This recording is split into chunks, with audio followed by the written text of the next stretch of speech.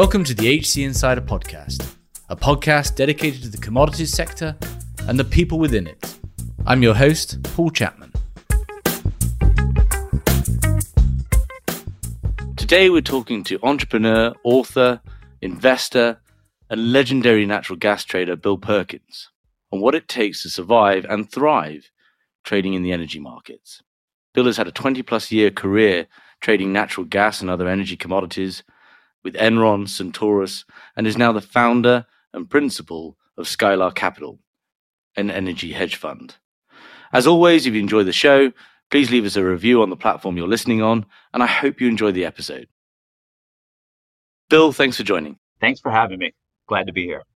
Essentially, we're talking about the surviving and thriving trading gas and power, predominantly in Europe and the US, over the last 20 years, and what has been an incredibly volatile space, both in the markets themselves and the participants, with a lot of sort of exogenous factors coming in, impacting it, and trying to thread through what are the commonalities between those organizations and individuals that have managed to stay relevant and successful throughout. Before we kind of bring it up to the present day, I want to go back to really the start of gas and power trading, the start of your career in it. Could you set the scene? What, in those very early days, what were the markets like, and what were the organizations and the structures behind them that was starting to trade gas and power? I mean, if we're going way early, I started off as a screen clerk, right? They just deregulated natural gas. The New York Mercantile Exchange started to open up a futures contract. It was mainly a heavy end user pipeline gas marketer market, a lot of bilateral trades. So it was people just offloading hedges from small producers, aggregating producers, and now using the futures markets where speculators were coming in, acting as risk warehousers to balance the market. When I finally got onto a desk in Houston around 1995, it was still pretty much the same. It was Wild West. People, when you have a new commodity, not as much liquidity as you would think would be needed, a growing market, growing supply, growing demand, and mismatches along the way. What was the status quo might have been baked into the psychology of some of the people that got into the trading market, but it was about to get much wilder because it was deregulated. So you had these inefficient markets, and you kind of had the existing pool of talent was very physical, very focused on the actual sort of moving the molecules and longer term deals. You, yourself, and others, the market had to draw new expertise, particularly around the derivatives piece, to start to capture the opportunity. Can you talk a little bit about that? Like, where did those first traders come from? Yeah, so Enron was one of the largest, what I call suckers of talent across the country, of just bringing in smart people and bring them into this space of energy and deregulation and kind of bringing in traders to provide liquidity, to price exotic structures for people, et cetera. And all the other firms, the Dynagy's, the El Pasos, the pipeline operators, they were like, oh, we need this expertise. So there was this huge talent drain out of New York and possibly Chicago, and then also out of the business schools, but particularly New York, of bringing brokers and traders to Houston.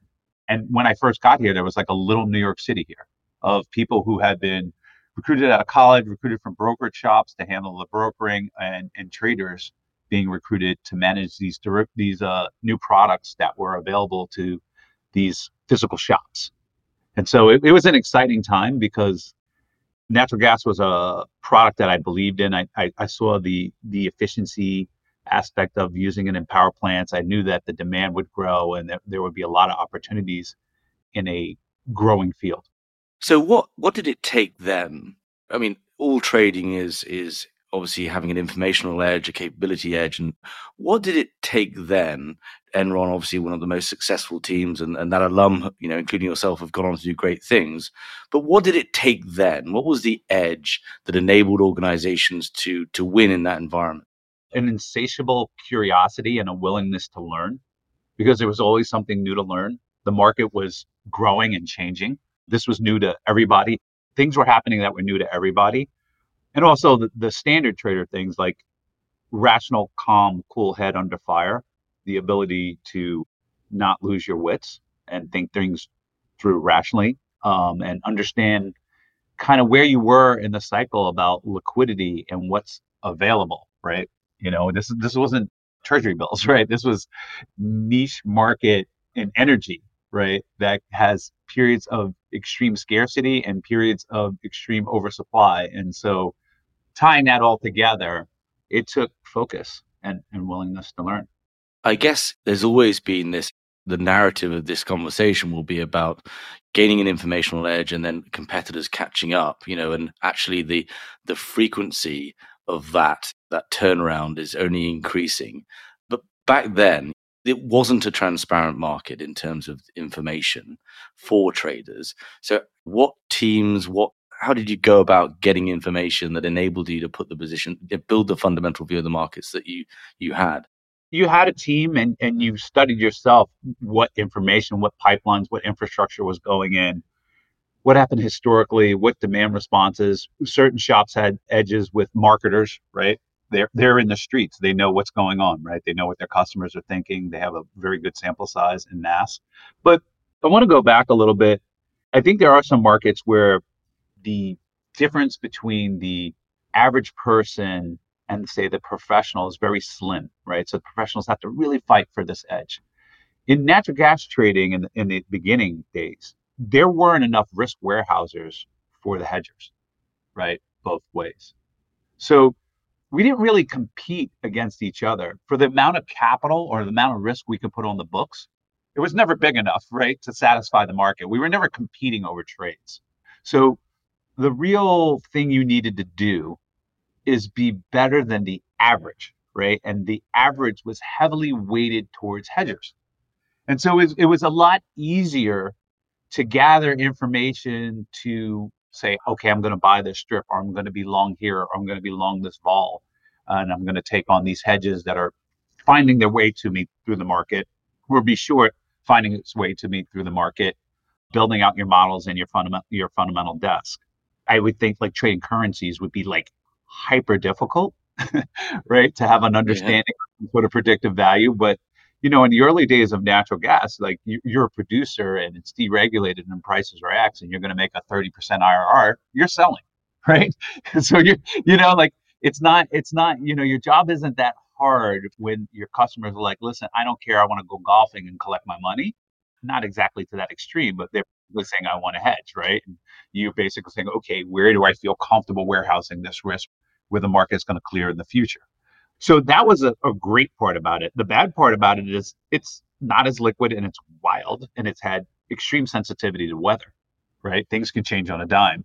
And so those are the forces you kind of got the layup, but then you have this outside variance, right? There's a lot of variance in natural gas in the earlier days, Yeah.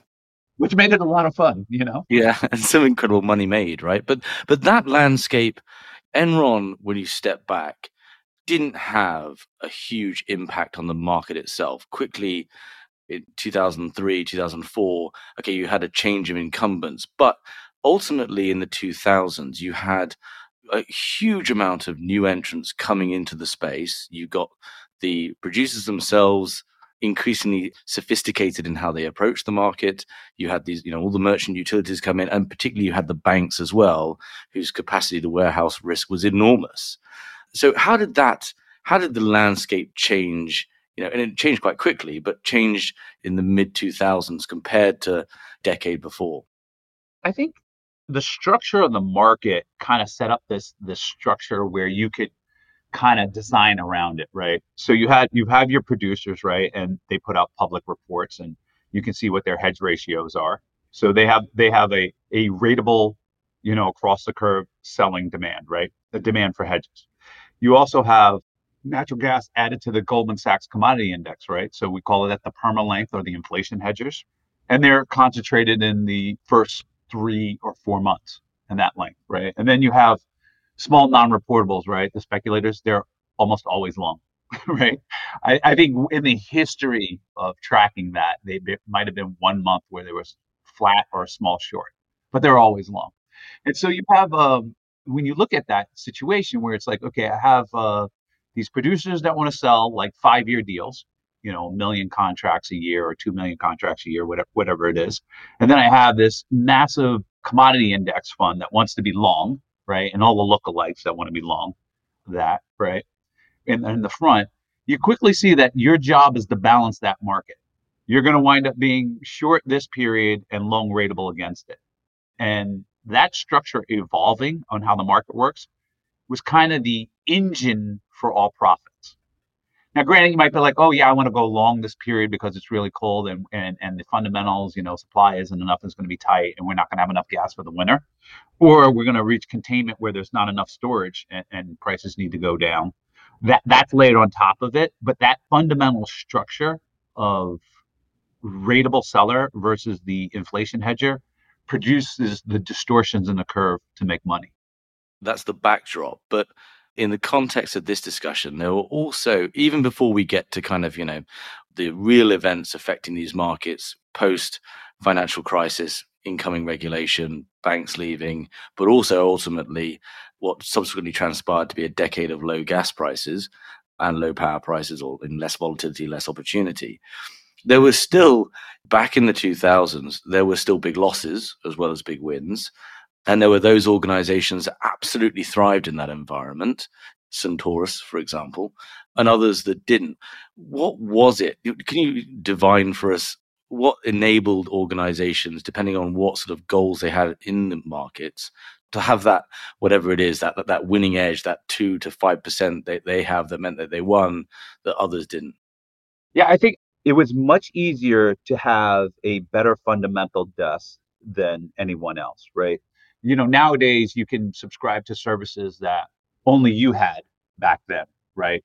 Complete breakdown. Back in the day in natural gas, there was the Pyras of the world, right? And they'd have their view and analysis, and they'd be missing some things that you were looking at and you would have, but you always want to get what the market is thinking as well.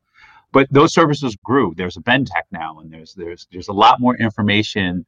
Let's say a fundamental desk, an outsourced fundamental desk by subscription is kind of out there.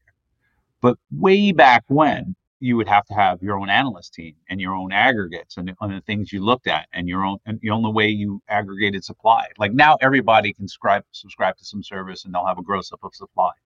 Not everybody had that back then, or a model even built for that. They didn't have people that could figure out what the demand was per degree day accurately, and the myriad of pipelines and interconnections and how the flows worked and when they went down. And so those models that you had your analysts build, and you had people who knew pipelines and how the market and the infrastructure worked, gave you a lot of confidence. Also, it's not just the informational edge; it's the confidence in your model that allows you to size up and to warehouse that position and add to it, so you can have big profits instead of we always say that traders never blow up or make a bunch of money when they're kind of like slightly indifferent, like I think it's going up or I think it's going down, right? You make a bunch of money when you are highly convicted about the position, or consequently you get blown up that way too. And so that comes from a very, very strong in-depth understanding of your market relative to everyone else, right? So you can sit down with your model and say, okay, by this month, the market is going to see what I'm seeing, what I am predicting. And thus the price change will be X. And I feel very confident about this because historically we've always been right about this, or these are the things that have happened, right? Relative to the market. And since the market didn't have that information, or they didn't have those desks, they didn't spend the money, right? The market would have wildly different views of what fair pricing was versus what you may think fair pricing is. Yeah. So you had that increasing transparency across, I guess, democratized all of that information. Before, I guess I don't want to jump too far ahead, but as that information became more freely available, and you were losing that kind of proprietary informational edge that you have, you saw organizations building these quite large asset footprints, especially the majors, that enabled them to continue to make a lot of money because they had information that still wasn't available more generally to everyone else. Is that a fair story? Because the backdrop to this as well is that how the hedge funds have fared, and it was increasingly hard for them to replicate and find information that wasn't as commonly available.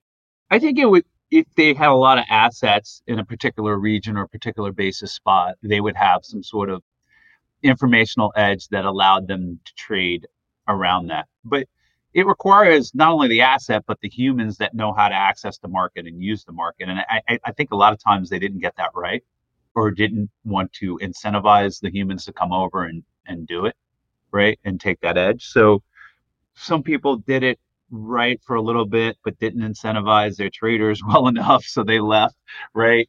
There's always arguments about, well, is it the asset or the trader type thing going Yeah. on? People jumping ship, and then people saying, we don't care. This is a rounding error versus our pipeline operations business. So what if we make 50 million or 100 million? It wouldn't even be audible because we're a multi-billion-dollar company, right?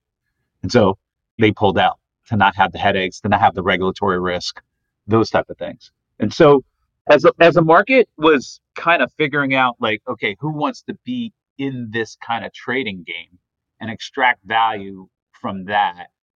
And that got shuffled around. We saw a drain of funds doing that, right? We saw a consolidation of companies anyway. And then we saw people like, we don't want to do this. We don't care. We'll pay away the market edge to whoever, the bank or the market, and we'll just plug and do what we do best. Yeah. What was the driver behind that? So you had, and just take a moment to describe it. So you had, like, let's pick a year, right? 2008. You had multiple gas and power trading desks here in North America, also in Europe. They'd be quite heavily staffed, right? So you'd have in each region a couple of term traders, a couple of cash traders, mid-marketers, and you'd have your fundamental analysts and some quants replicated in each region. So you'd have these 50-person gas desks, right? Whether it was at a bank or in a merchant utility. But cycle forwards to 2014, let's say, and the number of organizations trading, as you say, has shrunk dramatically. Banks, merchant utilities, all have pulled out, or many have pulled out or scaled down, taken risk off. And the desks themselves, your natural gas desk of 2016 was typically a term trader who could also trade cash, maybe two of them covering multiple regions, and maybe an operator or something, right? And it was largely housed in one or two in privately owned trading houses. And the landscape was changed dramatically. The number of hedge funds that exited, either through significant losses or just insignificant returns, it was a dramatic shift. What was behind that, do you think? And what was the narrative there? Yeah, I think there's two sides, right? There's the companies, just because I have a bunch of pipeline assets doesn't mean that I'm able to convert that information into money. And it's expensive to have those big desks, right? Some of them went bankrupt or got consolidated, and they were like, we're not in this business. We're in the business of getting minerals out of the ground efficiently from a strategic standpoint. And it's a regulatory nightmare. And the regulations got worse and worse over time. They just seem to, things that would be like a fine, like a mistake, were fine now are in jailable offenses. And a lot of people are like, okay, we're out of this, right? we have more headline risk than money we can make trading. And for the individuals as well, right? It's, even if to just be named or associated was devastating to your career, irrespective of the eventual outcome. And as you say, the fines were tremendous and daily. And I know there's plenty of discussion about regulated the energy markets are compared to some other markets, right? But significant risk for organizations and the people. Yeah, I mean, my opinion is it's crazy. I mean, you fund these things and they're going to look for problems and fines, et cetera. And it changed the risk for some of these, shops, the risk reward equation significantly, right? It's not only can I lose money, but can I make a mistake on a position when limits go in effect and like go to jail? It just got kind of crazy, right? And so we also had a lot of shops that felt like, okay, I'm a bright guy. I have an analyst. I can make money in this business, and it's not that easy, right? And you do have to have a lot of in-depth research, maybe more so than some of the guys thought. And then also, I think you have to have a temperament. Traders know that like we're different, right? We don't need 5 or 6 good events for every bad event that happens. The emotional calculus won't add up, and you'll go crazy. And no matter how smart you are, you won't be able to handle that and think rationally if that's what you need, right? Dutch traders 55-45, 60-40. That means 40% of their days are bad days, right? No, a lot of people can't deal with that, right? And so that kind of stoicism is necessary to be a trading shop. And I think a lot of people got out of it. And a lot of people didn't want to deal with the variance, the inherent variance of being a growing energy commodity. And so the regulations, the consolidations, the bankruptcies, et cetera. And we just kind of saw, kind of this mixed return in energy where the pension funds and the investors and the people who actually, the LPs that put capital into this business, just, it became a pariah. Everybody went into equities, right? Everybody's like, stocks only go up. Why am I messing around here in Yeah. commodities, right? And so the capital available to put at risk just shrunk drastically. Like the hardest thing to do is go raise money for a discretionary commodity fund here in natural gas. Maybe not so much right now, but yeah, certainly Yeah, back in 2013, right? yeah, and you would think there would be more of an allocation there is for that product, and the guys in the fund to fund businesses, the cycle is turning, they're coming back, et cetera. But essentially, there's this weird dynamic where the market was growing from, like, I don't know, 50, 60 BCF a day market to a 96 BCF a day market here in North America, while the risk capital was shrinking. And so you had this scenario where it's like, wow, liquidity is actually drying up when the market is actually demanding more liquidity. Yeah. So you had regulation, you had headline blow ups and so forth, or whatever it might be, that also, and other pressures coming from outside the market where organizations were getting a lot of challenges as to why they were putting risk on, what are the shareholders' goals, etc. But was it fundamentally, in the wake of was shale, right? It comes along, you've got that double whammy of a far more efficient market than in the early 2000s, but you've also got gas going to $2 and basically staying there. We're just talking about gas right now. And was that a major story? And did that mean that traders, in order to sort of survive, how do they respond to that when kind of the opportunity has shrunk dramatically? I mean, I've had some of my best years in bearish markets, like betting it going down. But where the capital comes from and the investors, they generally think long, like it goes up, we make money, right? And they also get skittish. It's weird because I look at myself and other fundamental traders as insurance agents. We either insuring people from prices going up, or we're insuring people from prices going down. And when the bad event happens, it's like it's going to happen, right? There's a lot of exogenous events, and particularly the weather, right? In the winter, changes in weather, that's the biggest fundamental in our market. You're going to get hurt. But nobody pulls out of the insurance company when the hurricane hits, right?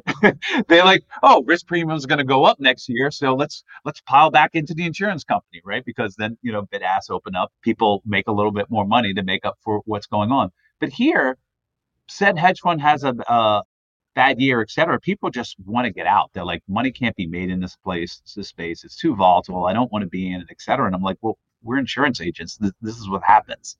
So I think there's some of that going on. Like the space becomes a pariah, like that people can't consistently make money. And I think it's also the thinking of investors is very path dependent. Yeah. Right. Very path dependent. You can have 20 good years and 2 bad, but those 2 bad years better not be in the beginning, or you're done. Or anywhere to be, right? Like, and so like that's just kind of the name of the game. And so when you have that, right, they're probably the greatest trader in natural gas. We don't know, because they got their 2 bad years or 1 bad year where it was in the beginning and they got wiped out. Their investors pulled out, people lost confidence. They may even lost confidence because they, had people asking them a bunch of questions and they left. Yeah. But I kind of want to emphasize the point, right? Like 2012, 20, 30, 40 hedge funds dedicated to the gas and power markets. Today, a handful.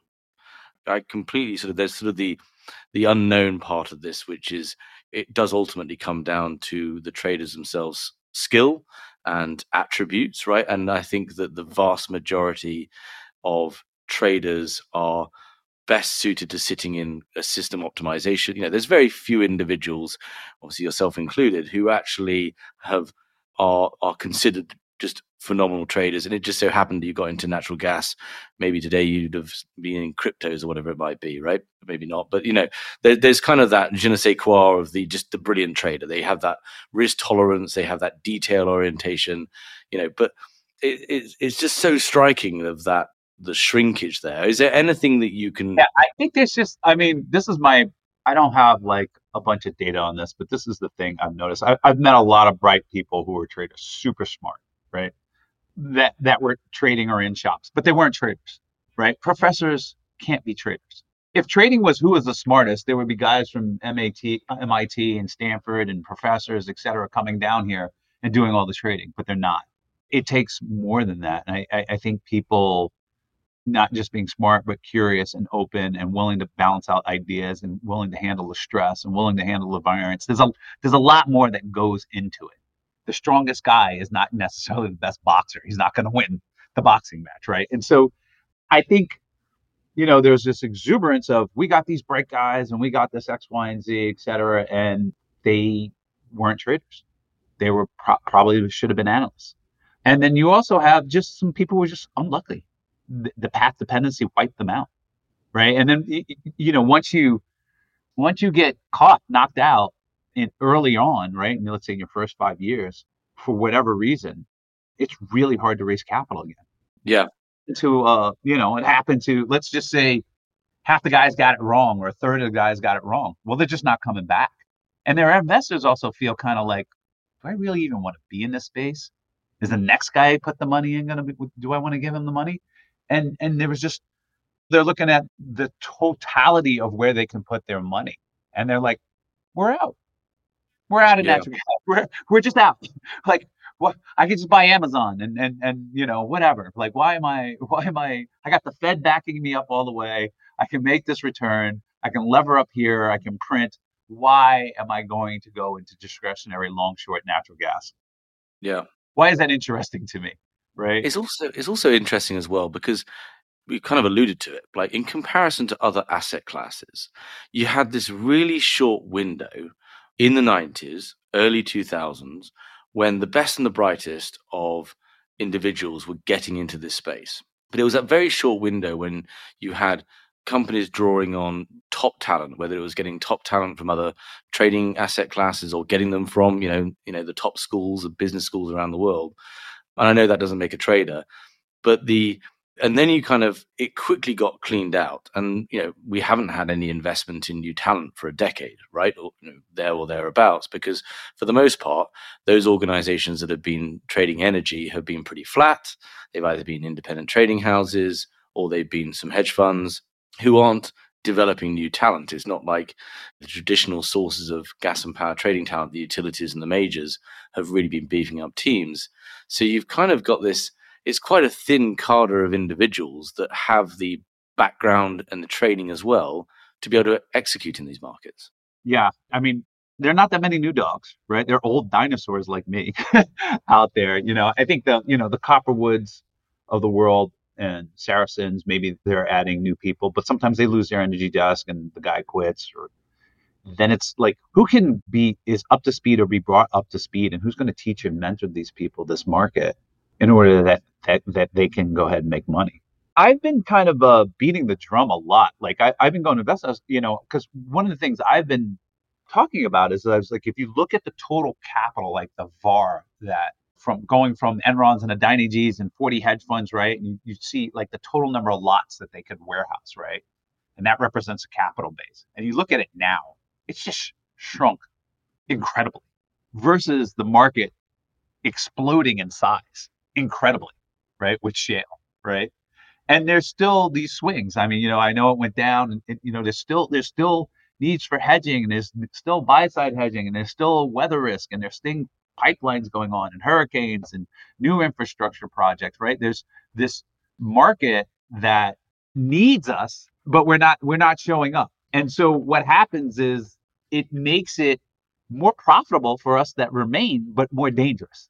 Does that make sense? Yeah, no, absolutely. It's like, wow, we're going to get paid because the bid ask naturally is open up. There's only 3 insurance agents and 50 have gone away.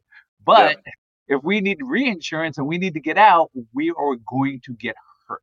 Yeah. We're going to get really hurt really bad because prices have to go to such a level that macro strats and other people and CNBC has to go, well, look at natural gas. And then, more capital comes in to bail us out, right? Taking on those positions, right? And so, An energy transition, right, is going to make that in stark relief. In terms of what that does with natural gas, LNG as a transition fuel, and also as the hydrocarbon markets degrade, the financing landscape behind producers, etc., becomes less secure. It's going to be a bit of a wild ride. Just last question on kind of the barren period, dare I say. It wasn't for everyone, it wasn't for you.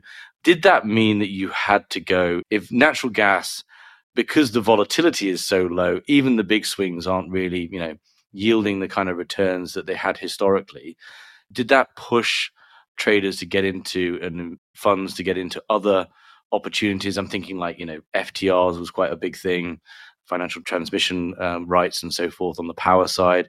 Did that seek, I know, you have your VC fund and so forth. Did people to survive have to go and look at different things? I think, the talent went where they thought they could make money and they could be funded to make money, right? And so like FTRs opened up and people started trading those things. Those things were lucrative niche markets where they can make a good amount of money. And if the event happened, they can make outsized returns.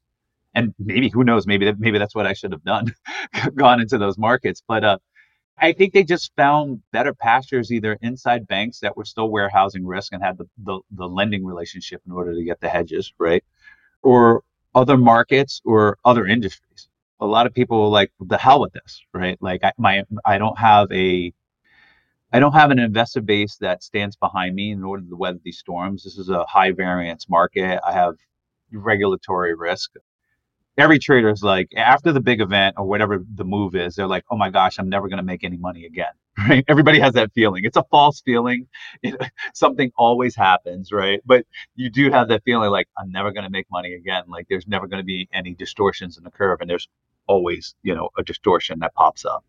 But it's a manic ride being in energy and commodities. And so talent, these are human beings that have dreams, aspirations, right? They're going to work to do something. And other markets are providing an opportunity where it's biodiesel or FTRs. They're going to go. Yeah. They're going to apply their neurons elsewhere where they think they're going to get compensated. Yeah. And now we're in a situation where there's lots of demand across the board, right? Whether it's producers having to build trading and optimization businesses to get closer to their customers and their needs in this world of energy transition, or it's just returning of volatility. So the thesis is, if I'm getting it right, you've got these markets are more in need than ever of risk management services, the insurance services you talk about. That should mean more and more opportunity. But we still live in a world where the rapidity of markets becoming efficient through digitization, through AI, all these technologies available, meaning that the race to get that informational edge is furious, and informational edges, instead of lasting 3 years because you've got a great fundamental analytics desk, it might now only last 2 months before a competitor replicates what you've done. How do you keep ahead of the curve? Like what, and maybe some examples, or maybe not. How do you do that? I mean, how do you keep ahead to keep that edge? Well, I'm going to first say that I still believe that the market is not yet where I'm competing for a trade, right? The market is all you can eat right now. This market still has to it induces me to be long. I don't wake up and say I want to be long or I want to be short. The market goes to a price where it just basically forces me to be long or forces me to be short because that's my job, right? And it's distorted. And because this market has grown and grown and grown and grown, that will always happen. So I don't care if another $2 billion commodity hedge fund comes in here and says, I'm going to trade natural gas, they're still going to need me at some price that's very profitable. And so, I wish I would just say, yeah, I'm super bright and that's why, I'm the best. But one of the things it's actually a model in one of my companies. Like one of the things I think every trader needs is one of the things I always say is why guess when we can know? And I have an insatiable curiosity. And, a lot of times, the thing I focus on is asking questions. Like getting the answer we can get the answer, right? Like you can get the answer. It's just a matter of how much you want to pay to get the answer, and is it legal to get the answer, right? Like those are the two things. Like, whether it's sending a guy out in the field, taking satellite photos, getting whatever, but asking questions. If this happens, what is the result? How does the market move? And what is the probability of this event happening? And being curious so that you're looking around and asking, like, well, what if, what if, what if, what if, what if? And then never going, well, oh, we don't know that. I'm always like, why guess when we can know? And so we develop a lot of tools that help us know or do a lot less guessing than the average shop. As a matter of fact, our tools are, I sometimes question myself because some of the tools we have are pretty expensive relative to the size of our fund. As a matter of fact, I know they are. I know they are. But I have a belief that they'll pay for themselves over time. It strikes me listening to you there, and one of the most biggest challenges that over this 20-year span that we're talking is that, unlike a lot of markets, the paradigm in energy trading shifts quite rapidly, and that shift has been only increasing. And what happened in the past is not necessarily an indicator of what will happen in the future. And that ability to kind of reinvent, ask those questions, seems to be kind of like a common theme about those organizations and those individuals that are still around.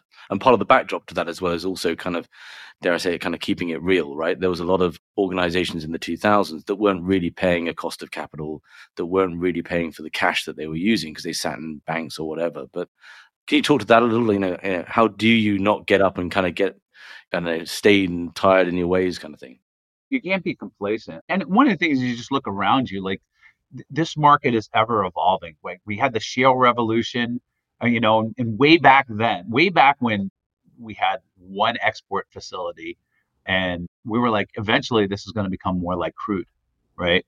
We export 3 BCF a day, now 4 BCF a day, 7 BCF a day, now, high print of 13 BCF a day in exports. So you have this like, wow, we're linked to the globe now. We're more and more, at least one way, linked to the global prices, right? We're producing, total supply, domestic supply, 96 BCF a day at the peak. Now, 93 now, whatever happened with the freeze offs lately, et cetera. But that's a massive change, right? And then you have all this infrastructure, power plants, and now power plants aren't going in, but now we're shutting off coal plants. Now we have renewable growth year over year, which before it was small, right? Like, well, what happens when it's 10 gigawatts or 20 gigawatts of renewables per year? What happens? And you sprinkle it this way. And so there's a lot of different segments that I'll ask, a lot of what if and what's going on, and a lot of change where you're forced to keep your head on a swivel, right? Like your football coach, Perkins, keep your head on a swivel, damn it. Like you gotta be looking out because this world, natural gas and energy is changing drastically. Some of it by force, right? Like if you look at state renewable mandates, that's a huge impact. It's Mm-hmm. something we were looking at 5 years ago, 4 years ago. Like how is that going to impact? How does all this solar and the distribution of the power affect peak demand and gas peakers, and how does that happen? What tools do we build to model this correctly? And so you're just constantly asking questions. There's constantly things going on, and now once you start jumping the pond and you link to the international markets, you got a lot more to learn about. Like I have to pay attention to Chinese demand, right? I have Yeah. to. Right now, prices are so high globally, like we're going to be exporting LNG for a while, right? But let's just say it was 50 cents in the money, and all of a sudden Europe and China don't want the cargoes. What happens if we shut in? What happens if we turn back 4 BCF a day in the Gulf, given that storage hasn't grown at all, right? And so these are the what ifs that I think about, right? Like I think, one of the things I constantly, just from a very 10,000-foot view, I'm like, wow, the United States is the storage of the globe, but we haven't added any storage. And so the infrastructure around it, the flow of gas has grown, has doubled, and storage has not doubled. I wouldn't say doubles, let's say 60, 70%, but storage hasn't gone up 70%. And so it's not happening now. Like a lot of the things you think about and you ask what if about, it's not now. Because you've thought it out and you've been thinking about it and you've been building models for it, when it gets close or when it happens, you're prepared. And you're going to situate yourself to have outsized return when that event happens. Whereas other people be caught flat-footed or just kind of watch it happening from the sidelines, or unfortunately sometimes get ran over or killed. Yeah. Talking to that, right, it's noticeable that those organizations that kind of 5 years ago even started to move towards global gas desks linked by LNG, but start to think it very much about a global basis, have obviously set themselves up tremendously well over the last few years, with some exceptions. But how do you create the creativity to sort of come up with these ideas? I mean, how do you get a team together? Do you use a team to do this? To bounce all these ideas off and have that sort of discussion to get to a point where you're starting to discover some future trends. How do you instill that in your team, in yourself? How do you go about kind of building these conversations to get to a point where you're coming up with these ideas? Well, for me personally, I guess I'm a pain in the ass to my analysts, right? Like, because I just ask a zillion questions, right? And I want to have traders who ask a zillion questions, right? Like, just what happens if this? Well, what's going on? Well, can we build a Chinese demand model? What numbers can we pull out? Can we get proxies for demand on this? How do we get this accurately? And then the analysts are like, oh my gosh, I got a bucket load of things to think about and in this puzzle. But I think it's really having curious people asking questions and asking the right question, right? And thinking about, well, how is this market evolving? How are these laws affecting the market? How is climate change affecting the market? In an immediate situation, what if prices collapse here? What is that going to do here? Hey, run me a report. Hey, run me 20 scenarios of weather on TTF and tell me the probability that they'll run out of gas. Just given this weather distribution, the S&D remains constant. You just got to ask all kinds of questions. How much can they turn off? What's the total industry that demand of gas that they can turn off if they need to ration prices? And when you start asking those questions, you get answers. And what price, right? Like what's the price of fertilizer over there? What's X, Y, and Z? You just have a zillion questions, and some of those lead to, well, this is the strike price, and this is where it'll be stable, and this is where they'll turn off, and this is where S&D, and maybe you'll get an edge in the options trade. Maybe you'll understand the asymmetry better, and you'll be more confident being short, or maybe you'll know where you're going to get long, right? And so you just have to foster an environment of curiosity, and you have to have people, traders who are curious, and the analysts that can handle the load or can dig and get the answers and scour. But to get to those questions, you have to have a backdrop of knowledge to understand what questions are relevant. Are you a voracious reader of knowing to care about Chinese fertilizer demand? How do you get to that point? Are you reading 26 hours a day? It's kind of like, yeah, you do have to read it, but it's like once you have a fundamental understanding of like kind of what can use gas, and always on your head on a swivel, what can use gas or what can turn off gas and what's going on, right? Then you just keep asking those simple questions and building up mental models in your head of what can happen and is it significant? Yeah. Is this significant or not? Or is it insignificant now, but in the future it will become significant, right? I remember one time I was like, oh, LED light bulbs. Oh, these things use a lot less power. Did some back of the envelope calculations. Wow, all the light bulbs in the United States of America. I wonder how much LED. Yeah. So we were like, can build a model. It's like, okay, this is out of it. We had the people who wrote the DOE report, because I looked at it. I started looking up, just Googling and going to the DOE, and they had this power curve of the reduction in demand for LEDs. And I was like, it's like starting in like, let's say 2018 or 2016, whatever. And I was like, that's bigger than I thought it was. That's huge. What is this number? Let's run our calculations. Then we just had the consultants. I forget their names. They came in and they built a model for us on what was the demand destruction from LEDs per year. And they had this huge complex model based on what LEDs price were, blah, blah, blah. But it was like 2.5 nukes a year starting. That's in there. Yeah. It's in there. 4 nukes is like 2,500, is a be a day, So it was like, okay, then it accelerated. And I was like, okay, we need to measure this versus the backdrop of how many data centers are going in, use round the clock power and storage, et cetera, right? But these things come to you, something will come across to you if you're curious and you're into your field, no matter what you are. I don't care if you're trading potatoes, right? Yeah. I'm gonna come across. It'll be like LEDs, and you're like, it uses power. I want to know what's happening. You'll ask questions. Yeah. until it's a dead end, right? And so if this was potatoes, you'd be like, crickets.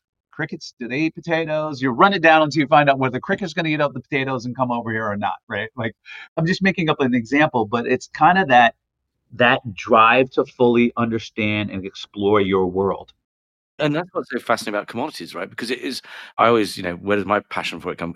It sits at the commodities are engine and the artifact of of the world, right? Like whether it's geopolitics, whether it's the environment, weather, climate, energy transition, all of these things are available any day to change the price, change the direction, and fundamentally alter the nature of commodity flows. And I do, we've got an episode coming out. It'll be out by the time listeners listening to this, with Owen Johnson on his book, The 40 Classic Crude Oil Trades. And it's amazing kind of the thread that comes through it is these individuals are just soaks of information, right? And they get, and to be a great commodity trader, you need to have the ability to get that out of individuals and get that out of reports and put up that coherent thesis. But it comes fundamentally with that innate curiosity and a recognition that everything changes on a dime. Yeah. I mean, the best traders, when I've seen the best traders or traders at their best, they are engrossed in understanding their world.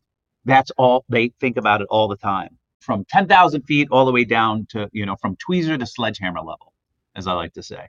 And they're just constantly understanding what's going on and plugging that and stress testing it and putting in models and going, okay, to give them a greater understanding of feel of what's happening, what's going to happen, both short term and long term, right? And continually updating that. And so that's what I think it takes. Forget energy, any commodity, right? Energy commodity, any commodity. Like when I talk Texas Power, there's some guys that like they know all the rules, all the regs, all the transmission lines, all the future regs, who's putting what, what's in the queue, etc. It's like these guys. I'm like, okay, these guys fully understand their corner of the world very well, right? In ERCOT, and they're constantly talking about it. They're obsessed with it. And those are the guys who have the outsized returns right now. Fascinating. So 2 final questions. One is, what do you think? Energy is back in the news, volatility is back, returns are up, all these hedge funds are coming back in, money is starting to flow towards the sector. What do you think the next 5 years holds for the gas and power, gas markets, and the opportunity there? I think it's going to be the good old days. I think this is going to be the best years of energy trading in a long while, maybe ever. Mainly because of the energy transitions that are being forced upon the market, right? I'm not saying they're right or wrong. I'm just saying they're being forced. Like, yeah, they're here. They're front and center, and they're here, right? The renewable mandates, they're here. They're not going away. The CO2 mandates, they're not going here. The rise of electric vehicles, they're here. They're going to be bumping up their commodity constraints soon, right? Selling 5 million vehicles is great. What happens when you're selling 20 million vehicles a year? And that's going to have an impact on the energy markets, right? The government's making it more difficult for drilling or not. That's going to have an impact.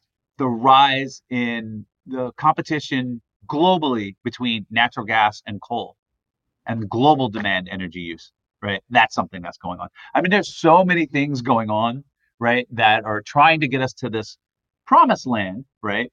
Renewable energy, renewable cheap energy. But along the way, the infrastructure that goes in and the policies that go in, they don't go in smoothly on a nice, smooth ride. This is going to be a rocky ride with Mother Nature as one of the biggest fundamentals on top of it, right? So we're going to have a lot of fun in the next 5 years. It is just, I once sat down, I was giving a talk to someone. I said, we are in the biggest energy infrastructure change ever in the history of the United States of America. If you look at the mandates for new renewables and solar, state by state, yeah, you've never seen anything like this ever, right? Yeah. The amount of infrastructure change that's going on globally, right? We've had Jeff Curry on, and this is trillions of dollars to completely, it's a new industrial revolution, and one unlike we saw with digitization, where it's relatively capital light, right? It wasn't very capital intensive. This is going to be an incredibly capital intensive, technology driven transition. And yeah, established markets, as you say, are going to degrade. There's no outright winners. It's probably going to take a whole range of technologies. And it's going to be I mean, all those things add up to it being a pretty volatile and challenging, but also a lot of opportunity in the environment as well. Yeah, you have all these links and delinkages, massive infrastructure going in, massive impacts on commodity prices, massive arbitrages that will happen, open and close, and then you have Mother Nature on top of it, ready to knock us out at any moment, right?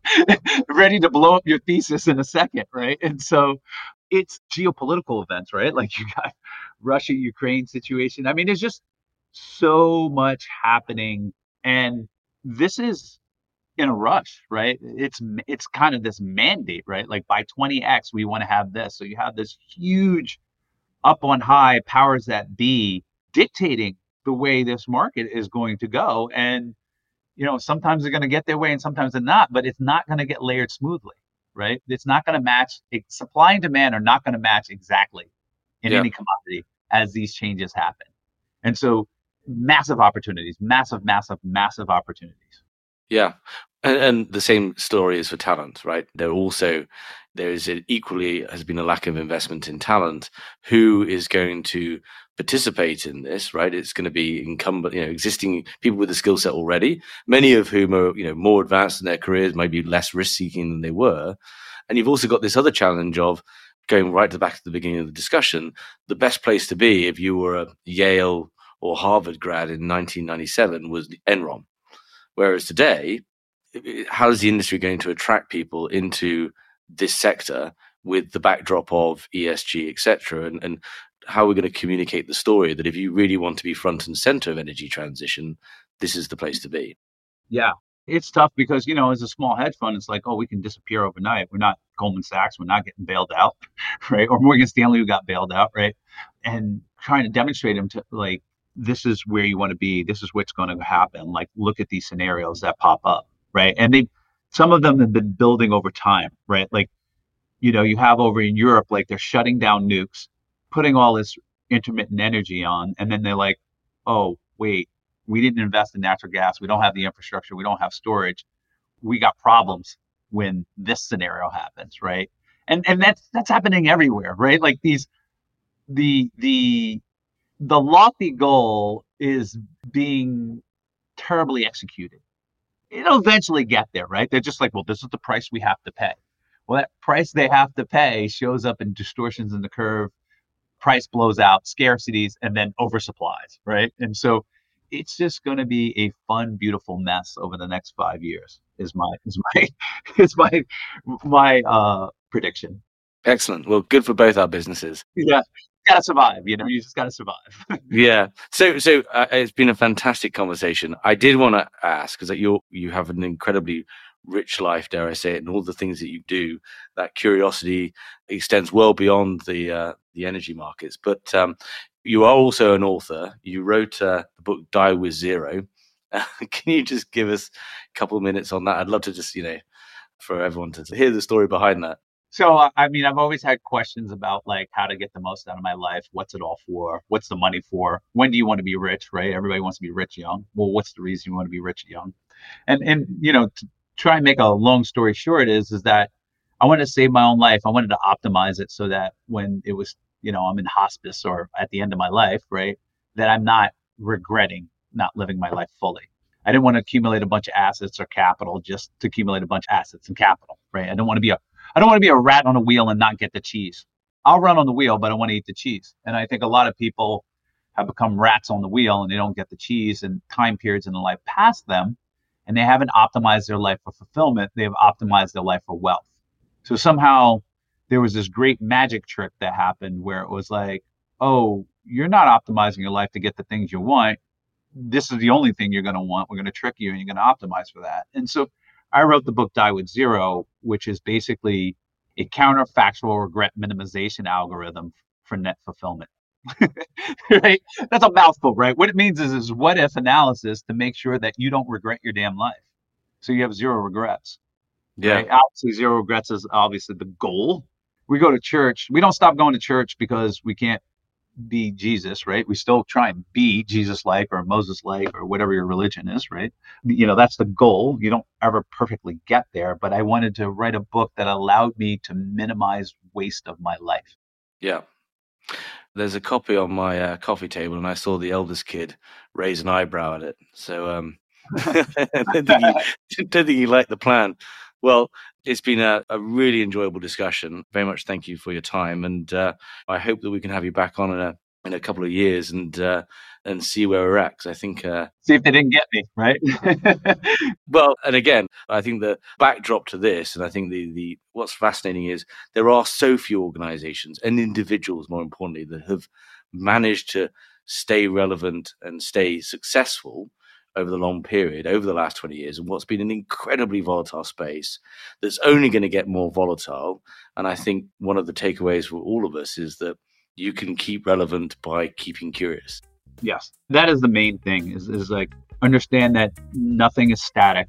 Be curious enough to explore your world and just have that same curiosity as like when you first got out of college and you were learning about the underlying of your commodity, right? Like you just had to hoover in a bunch of information. Well, I think it's even getting greater, right? I think us old dogs need to up our curiosity. Yeah. Awesome. Well, thanks, Bill. Thanks again. Thank you for listening.